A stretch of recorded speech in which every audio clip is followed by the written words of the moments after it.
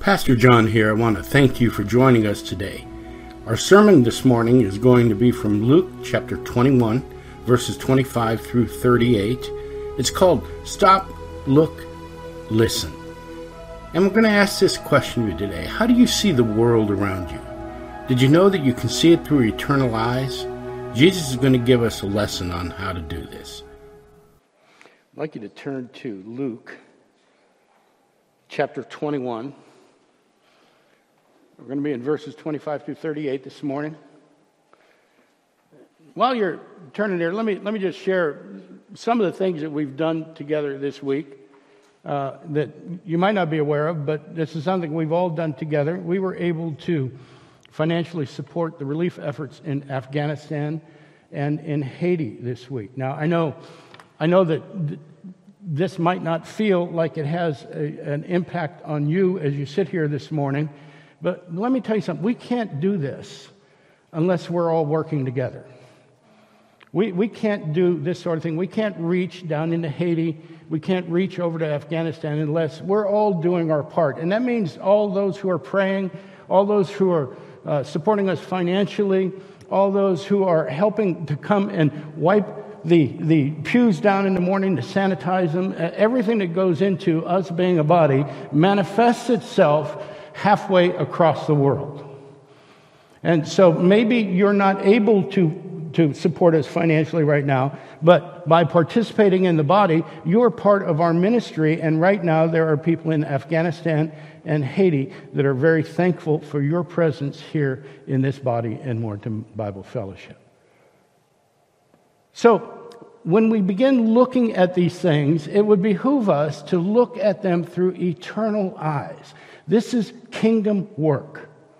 This is the advancement of the kingdom of God that we are all participating. We're not the only church that's doing this. There are hundreds, thousands of other churches that are doing it, and we're all working together for the sake of the gospel.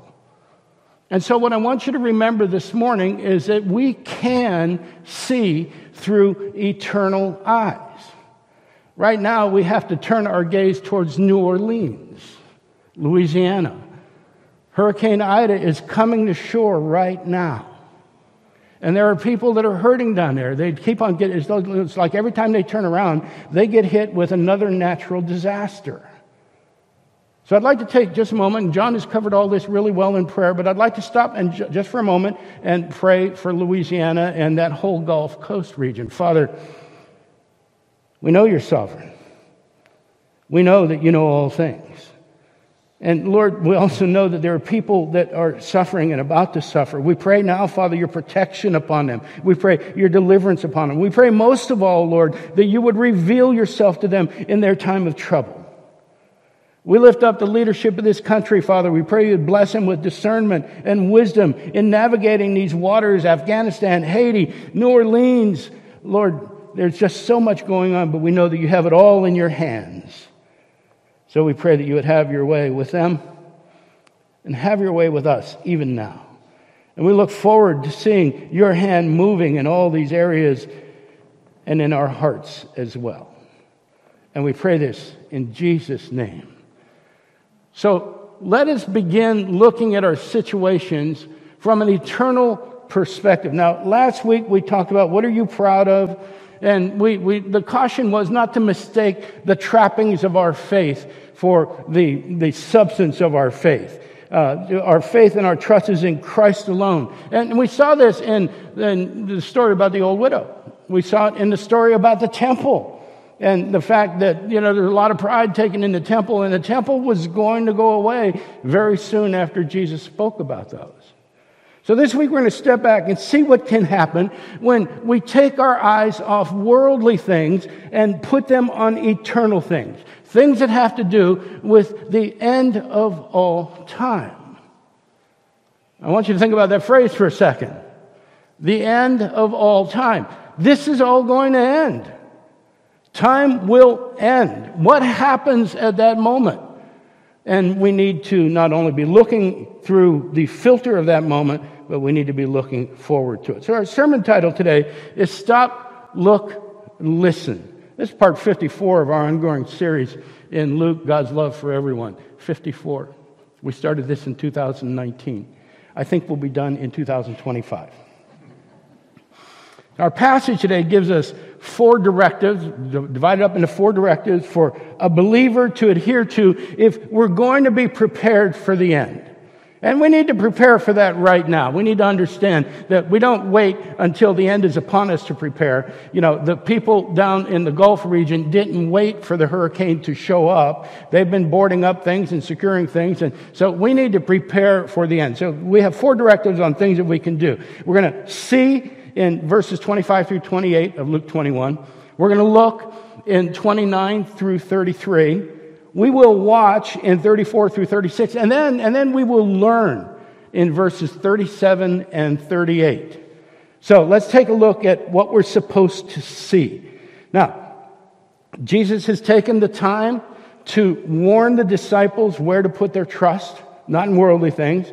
It's not in the prideful and arrogant celebrities of their day, but in the humble, godly servants of the Father in heaven. And he told them to be cautious where they place the foundations of their faith. It's not in the temple. Again, it's not in earthly things, but it's in the Messiah, the Son of God, in eternal things. So that's the context of our passage here.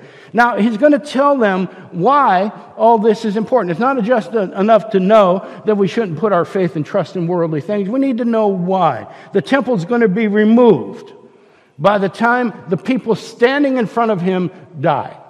They're going to see the temple removed. And that's only a harbinger of what is supposed to come. And Jesus is now going to go from the temple's going away to look what's going to happen at the end of all history. Verse 25. And there will be signs in sun and moon and stars, and on the earth distresses of nations in perplexity because of the roaring of the seas and the waves. Wow. This is incredible. And there's this total shift in perspective. Jesus said, I'm not talking about the temple. Let me tell you about the end of all things. I talked to you about the end of the temple. Let's talk about the end of all things. And notice the people being spoken to are no longer his followers, but now he's talking to the nations. He's saying, pay attention. Everybody pay attention. The whole of creation begins to groan in reaction to the end of all time. You can almost feel the warpage there. The image Jesus wants to paint here is of all mankind being terrorized by the forces of nature, by the roaring of the sea and the waves. Speaks of winds, tremors, floods. Now, that may not mean a lot to us sitting right here this morning, but let me tell you something. I grew up in Northeast Ohio. Have you ever been in a tornado? I've been in several of them. And let me tell you something. When you're looking at a tornado, it's kind of fascinating. You see these things coming toward you, the great big funnel cloud, you go, wow, that's really something. And then it dawns on you, it's coming for me. And when you're in the middle of it, it's like the world is over. All you can experience is wind and shaking, and you feel so small and helpless. And you realize that if the wind gets to you enough, it's just going to blow you away. And if it doesn't blow you away, it might blow something into you, and you can't stop it. That's what Jesus wants them to see here, is how helpless men and women are before the forces of nature. He says, everybody is going to experience this as the end of all time begins to descend upon the world. Verse 26, people fainting with fear and with foreboding of what is coming on the world, for the powers of the heavens will be shaken, and fear overtakes the entire population of the earth. It's not just a localized thing. It's not just an earthquake somewhere in some country, we don't know where it is. This is happening everywhere as earth and heaven tremble over what is coming to them. And it leads to the climax of all history. Now we have a pivotal moment in the history of mankind when Jesus goes to the cross and is resurrected. Our faith is based on the resurrection. But there comes another pivotal moment. There comes a moment when all of history comes to the crescendo of what God wants to show us. Verse 27, and then they will see the Son of Man coming in a cloud with power and great glory. I used to try to reason through this. I used to say, now we live on a globe. And what I see in the clouds is not what somebody in Japan sees in the clouds. Do we not have the technology now for the entire world to see an event as it happens? Is this not a gift from God? You know, we keep on hearing this over and over again. Look, see, watch. Well, we can watch this happen now. There doesn't have to be something mystical about it. Jesus is going to come back. Creation is going to tremble. And everybody's going to see him. And the source of all the tumult, we find out, all of this shaking and all these natural occurrences that are going on, is Jesus Christ himself, the Messiah, who rode into Jerusalem on a donkey and came in peace, the Savior who allowed himself to be nailed to a cross, the Son of God who was laid in a tomb and rose again and ascended into the presence of the Father in heaven, comes roaring back. And this time, he's riding on a white horse. And his robes are dipped in blood. There's fire coming out of his mouth, and his eyes are lighting up like lightning. It's an incredible moment. Comes in incredible power. And that power is energized by the glory of God. We've never seen anything like it. And never will see anything like it again. So in verse 28, now when these things begin to take place, straighten up and raise your heads, because your redemption is drawing near. That doesn't sound like redemption, does it? It doesn't to the people that aren't redeemed. For us, it's our hope. For us, it's our deliverance. For us, it's time to go home, to our true home. Redemption is near. We see the glory of God, the return of the risen Savior, the power of the resurrection. We see all that, and we see redemption. Redemption for those who believe in him. I got to tell you something. If you don't believe him in that moment, it's too late. It's too late. So this is a once in all of eternity event. And Jesus doesn't want us to miss it. And the only way to view that moment without fear and trembling, literally the world is falling down around everybody. Creation has risen up and trying to destroy everybody. And the only deliverance, the only way to avoid that moment in fear is to be with and in Christ, even as he's in us. So Jesus wants us to see that. He wants us to see the power and the glory of the resurrection and the ultimate outcome of the resurrection. Let's look at our second directive, which is look, starting in verse 29. And he told them a parable. Look at the fig tree and all the trees. As soon as they come out in leaves, you see for yourselves and know that the summer is already near. Now, this common sight in Palestine is a fig tree. In the wintertime, they're barren. They look dead. And, when the sprouts and the leaves begin to come out, well, we know that summer's coming. It's a dramatic change. Jesus is saying, look around you. Watch out for these changes. See that things are changing around you, because it means that the season is changing. Verse 31, he says, so also, when you see these things taking place, you know that the kingdom of God is near. In other words, when you see all the events that he's described in the last 6 verses, when all this begins to unfold, when you watch it happening around you, the fullness of the kingdom is near. The perfection of the kingdom is about to manifest itself. The ultimate redemption of all believers is at hand. And that's when Jesus will return in glory. You're about to get a glimpse of the glory of God. Verse 32, truly I say to you, this generation will not pass away until all this has taken place. What does that mean? There's a huge debate amongst biblical scholars about who this generation is. And it's a worthy debate. It's kind of interesting to follow. Is he talking to people that are standing there in front of him? Is he talking about the last generation that are going to see him return? And there's no easy answer to this. There's no pat response to it. And surely enough, the disciples who are hearing about these signs are going to see a lot of them happen by 70 AD, the ones that survive until then. They're going to see the destruction of Jerusalem, and in that respect, the words of Christ apply to those folks in the first century. But there's an eschatological, it's a theological word for end times, eschatological.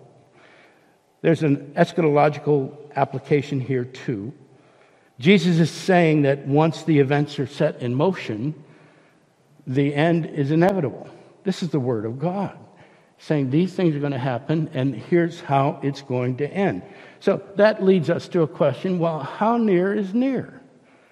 I mean, it's been 2,000 years. What's God waiting for? This is a long time. And I got to tell you something. Every generation that has ever existed is absolutely convinced that they're the last generation. I mean, all the way back to the disciples. They thought the kingdom was coming right away. So did Paul. So every generation thinks they're the last. When is this going to happen? 2,000 years doesn't sound like very near to us. What does 2 millennia look like to God? Well, to find out, we can go back to a familiar verse. 1 Peter 3, verse 8 and 9. But do not overlook this one fact, beloved, that with the Lord 1 day is 1,000 years, and 1,000 years is 1 day. The Lord is not slow to fulfill his promises, as some count slowness. Now, that in itself is Peter quoting Psalm 90, which says, for 1,000 years in your sight are but as yesterday when it's past, or as a watch in the night. So, now those verses are used to fuel the argument about creation. Oh, 1,000 years is a day and so on. That's not what the verses are about at all. What they're trying to describe is a God who has no respect for time. God is apart from time. It doesn't matter what it looks like to you. What really matters is what it looks like to God. And God doesn't engage in time. He's given us time so that we can gauge our sanctification, so that we can gauge the turning of the seasons. But God is not a respecter of time. So while we may get impatient waiting for the end, we should try to remember that once the end comes, we'll be with the Lord. And time to us will become meaningless. Can you imagine a time, pardon me, when time is meaningless? This is a promise from God. He tells us this is going to happen. One day we'll understand how meaningless time is. And Jesus puts a cap on all this with verse 33, heaven and earth will pass away, but my words will not pass away. Now, we can try to put a depth of meaning to this, but we have to take it for what it says literally. And everything we know, the heavens and the earth, we're not talking about the conceptual heaven that we pray about. We're talking about what's above and what's below.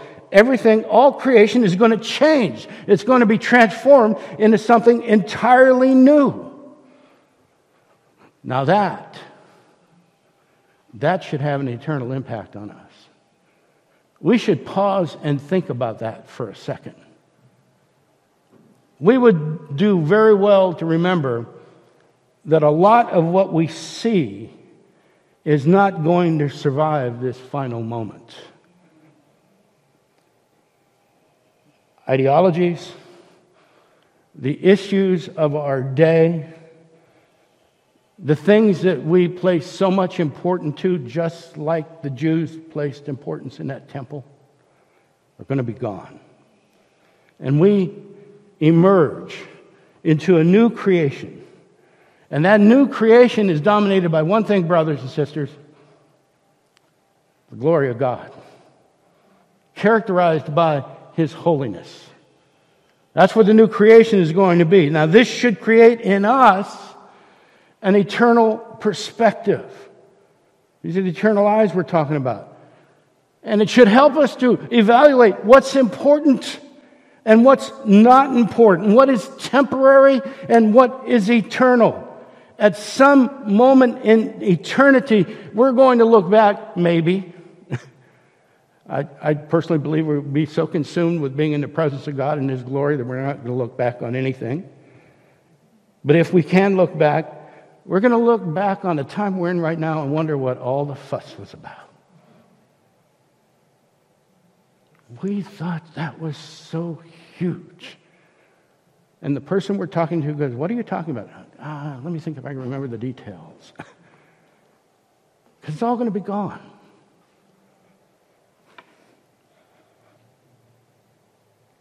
And we're going to find out that the only really important thing in anything that we do are the souls of people. The souls of people. Everything else is gone. When Jesus says heaven and earth will pass away, He's talking about creation the way we know it and perceive it. It'll be gone along with all of our concerns, all of our worries, all of those things that we made such big issues out of. All of our worries and all of our fears are gone. Look around you right now. Determine what's important eternally. And if we do that, then we should heed our third directive. Watch. Verse 34. But watch. Watch the people in the other political party. That's what God wants us to do. Watch the people that don't think the way you do. That's what God wants us to do. Watch your neighbor. Watch your boss. Watch your teacher. Watch your people standing next to you. Watch out for all this. And what does the Scripture say? It says, watch yourselves. Oh, wait a minute. Now we got to be really careful with this, because the Pharisees fell into this trap. They're watching everybody but themselves. And Jesus shows up and says, well, really, you're the problem. You know, you're so worried about everybody else, and you're so elevated above everybody else, judging all this stuff. And you need to look at yourself. He's saying the same thing to us. Watch yourselves. It's easy to get distracted by our own self-interests, by our own self-preservation. We have to be vigilant lest your hearts be weighed down, the rest of verse 34 says. With what? Dissipation and drunkenness. Now, I don't know many of you that are weighed down with drunkenness. If you are, come and talk to me. But watch this. Dissipation and drunkenness and the cares of this life. And that day come upon you suddenly like a trap. For it will come, verse 35, upon all who dwell on the face of the whole earth. Nobody gets away from this. This is a caution not to be consumed with self-gratification, not to be consumed with worry or fear or anger or distrust, but to keep level heads and remain sober. That is, to be aware at all times that there's a much bigger story than what's going on in front of us. There's something eternal happening. And brothers and sisters, as believers in Christ, with the bigger story, the eternal consequences, we are key players in that. We're God's agents here on this earth. Messengers of the gospel, bearers of His image. We're assigned to be His representatives here. And Scripture warns us not to forget this, to keep our eyes on that. Romans 13, Paul says this in Romans 13:13. Let us walk properly as in the daytime, not in orgies and drunkenness, not in sexual immorality and sensuality, not in quarreling and jealousy, but put on the Lord Jesus Christ and make no provision for the flesh to gratify its desires. Paul brings it up again in 1 Thessalonians 5:6. So let us not sleep as others do, but let us keep awake and be sober. And Peter jumps in here too. 1 Peter 4:7. The end of all things is at hand. Therefore be self-controlled and sober-minded for the sake of your prayers. And back in our passage in Luke, verse 36, said, but stay awake at all times, praying that you may have strength to escape all these things that are going to take place. Judgment is coming. And understand that it's coming. And when it's coming, stand before the Son of Man. And what he's really saying is stand before the Son of Man blameless in Christ. Now listen to me carefully here. Jesus is not telling us not to enjoy ourselves. Scripture is filled with encouragement to celebrate when it's appropriate, to experience the joy of being a child of God, to experience the peace of being one with Christ. We have a peace that goes beyond understanding. We're supposed to enjoy that. We are salt and light to the world. We're not a damper to the world, pointing the finger and telling everybody what they're doing wrong. We're supposed to be a nourishment to the world. But Jesus is warning us not to get so caught up in the affairs of the world or its troubles that we forget what we're called to do. We forget what we've been saved to do. Now, this takes constant vigilance. We have to watch ourselves. And if we can manage that, maybe then we can move to our fourth directive, which is to learn. Verse 37. And every day he was teaching in the temple, but at night he went out and lodged in the mount called Olivet.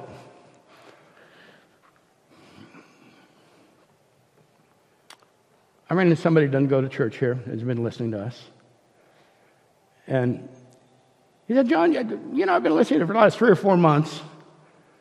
It's gospel, gospel, gospel, gospel, gospel. I get it. When are you ready to move on? I said, when Jesus is ready to move on. We're telling his story. Okay? We're coming up to the culmination of Jesus' ministry. And the closer he gets to the cross, the more we hear and see the manifestation of the gospel. Okay, so our fourth directive is to learn. What are we learning here? That every day he was teaching in the temple. These are the last few days before the cross. I want you to think about that for a second. Jesus has come to Jerusalem to die.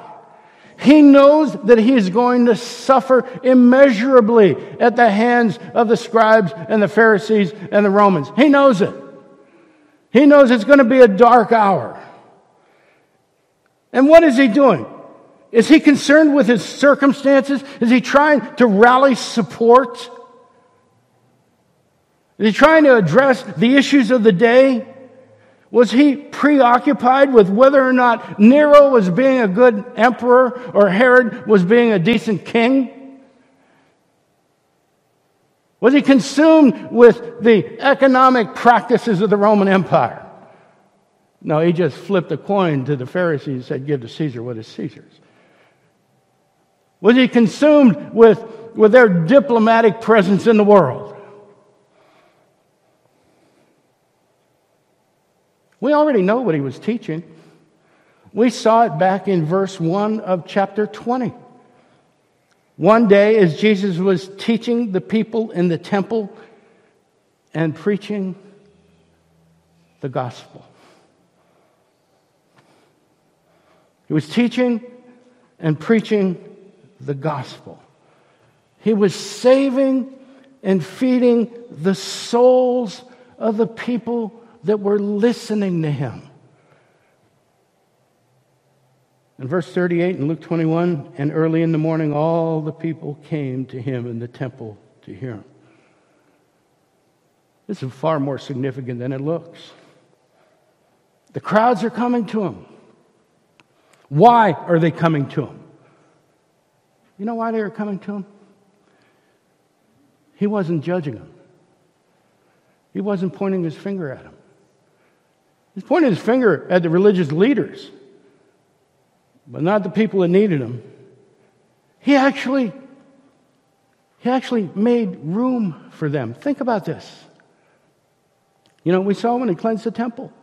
Money changers are occupying the court of the Gentiles. He chases them out so that there would be room for people who needed to hear the word of God.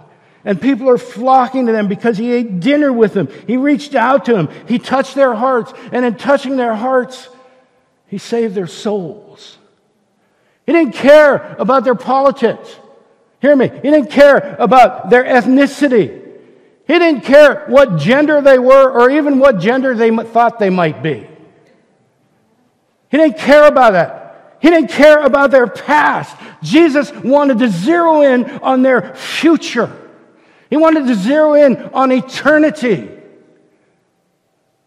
And our fourth directive is in being prepared for eternity is to learn from Jesus what is important and to follow him as he moves in that direction.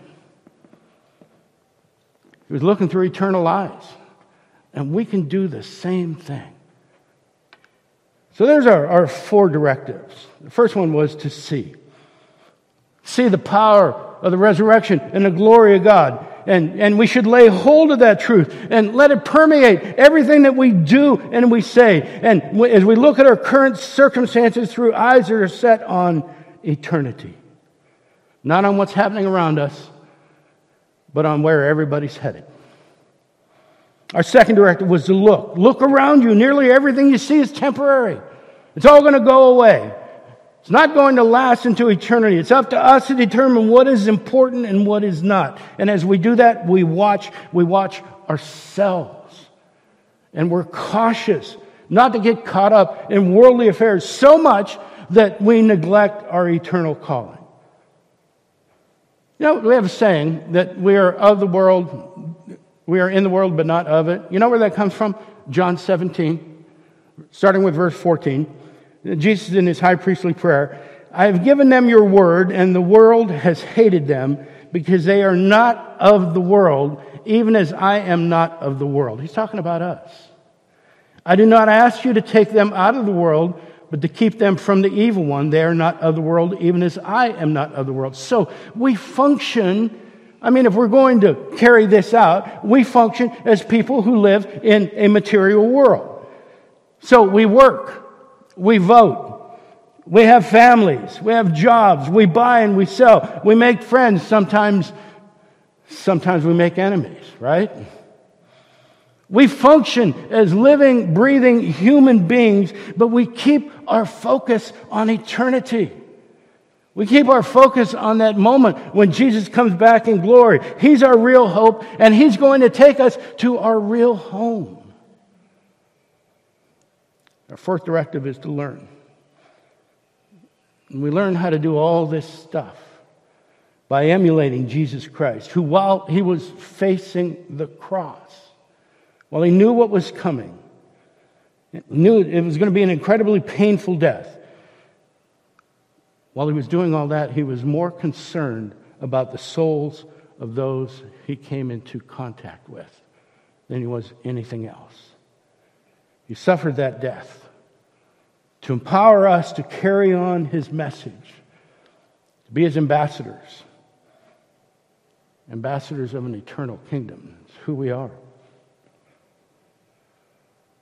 Our contribution to Haiti, to Afghanistan, and to those people that need help down in the Gulf. It's just the tip of the iceberg, brothers and sisters. That's just the head of the spear.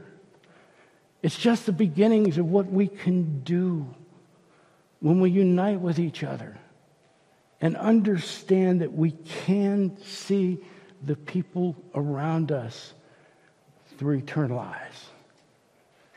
Let's pray. Father, we give you thanks that you've given us the capability to understand this, but Lord, we confess that sometimes it's hard to walk out. But Lord, you've given us the Holy Spirit to encourage us, to enable us, to motivate us to move in the directions that you set for us. We pray, Father, we would be diligent to follow that leading and to do it faithfully, Lord, that we might stand before you unaccused on that day that you return, that we've done everything we can to explain to people the importance of eternity. We lift these things up to you in the name of our Lord and Savior, Jesus Christ. Amen. Amen. Thank you. Thank you for tuning in. Pray for the people in the Gulf. Pastor John here again. I want to thank you for spending some time with us. If you're interested in supporting our ministry financially, you can give online at wbfva.org, clicking on the giving section, or you can send us a check to Warrenton Bible Fellowship, 46 Winchester Street, Warrenton, Virginia, 20186. We'd love to hear from you. We'd love to hear your prayer requests. Thanks for tuning in. We'll be back again next week.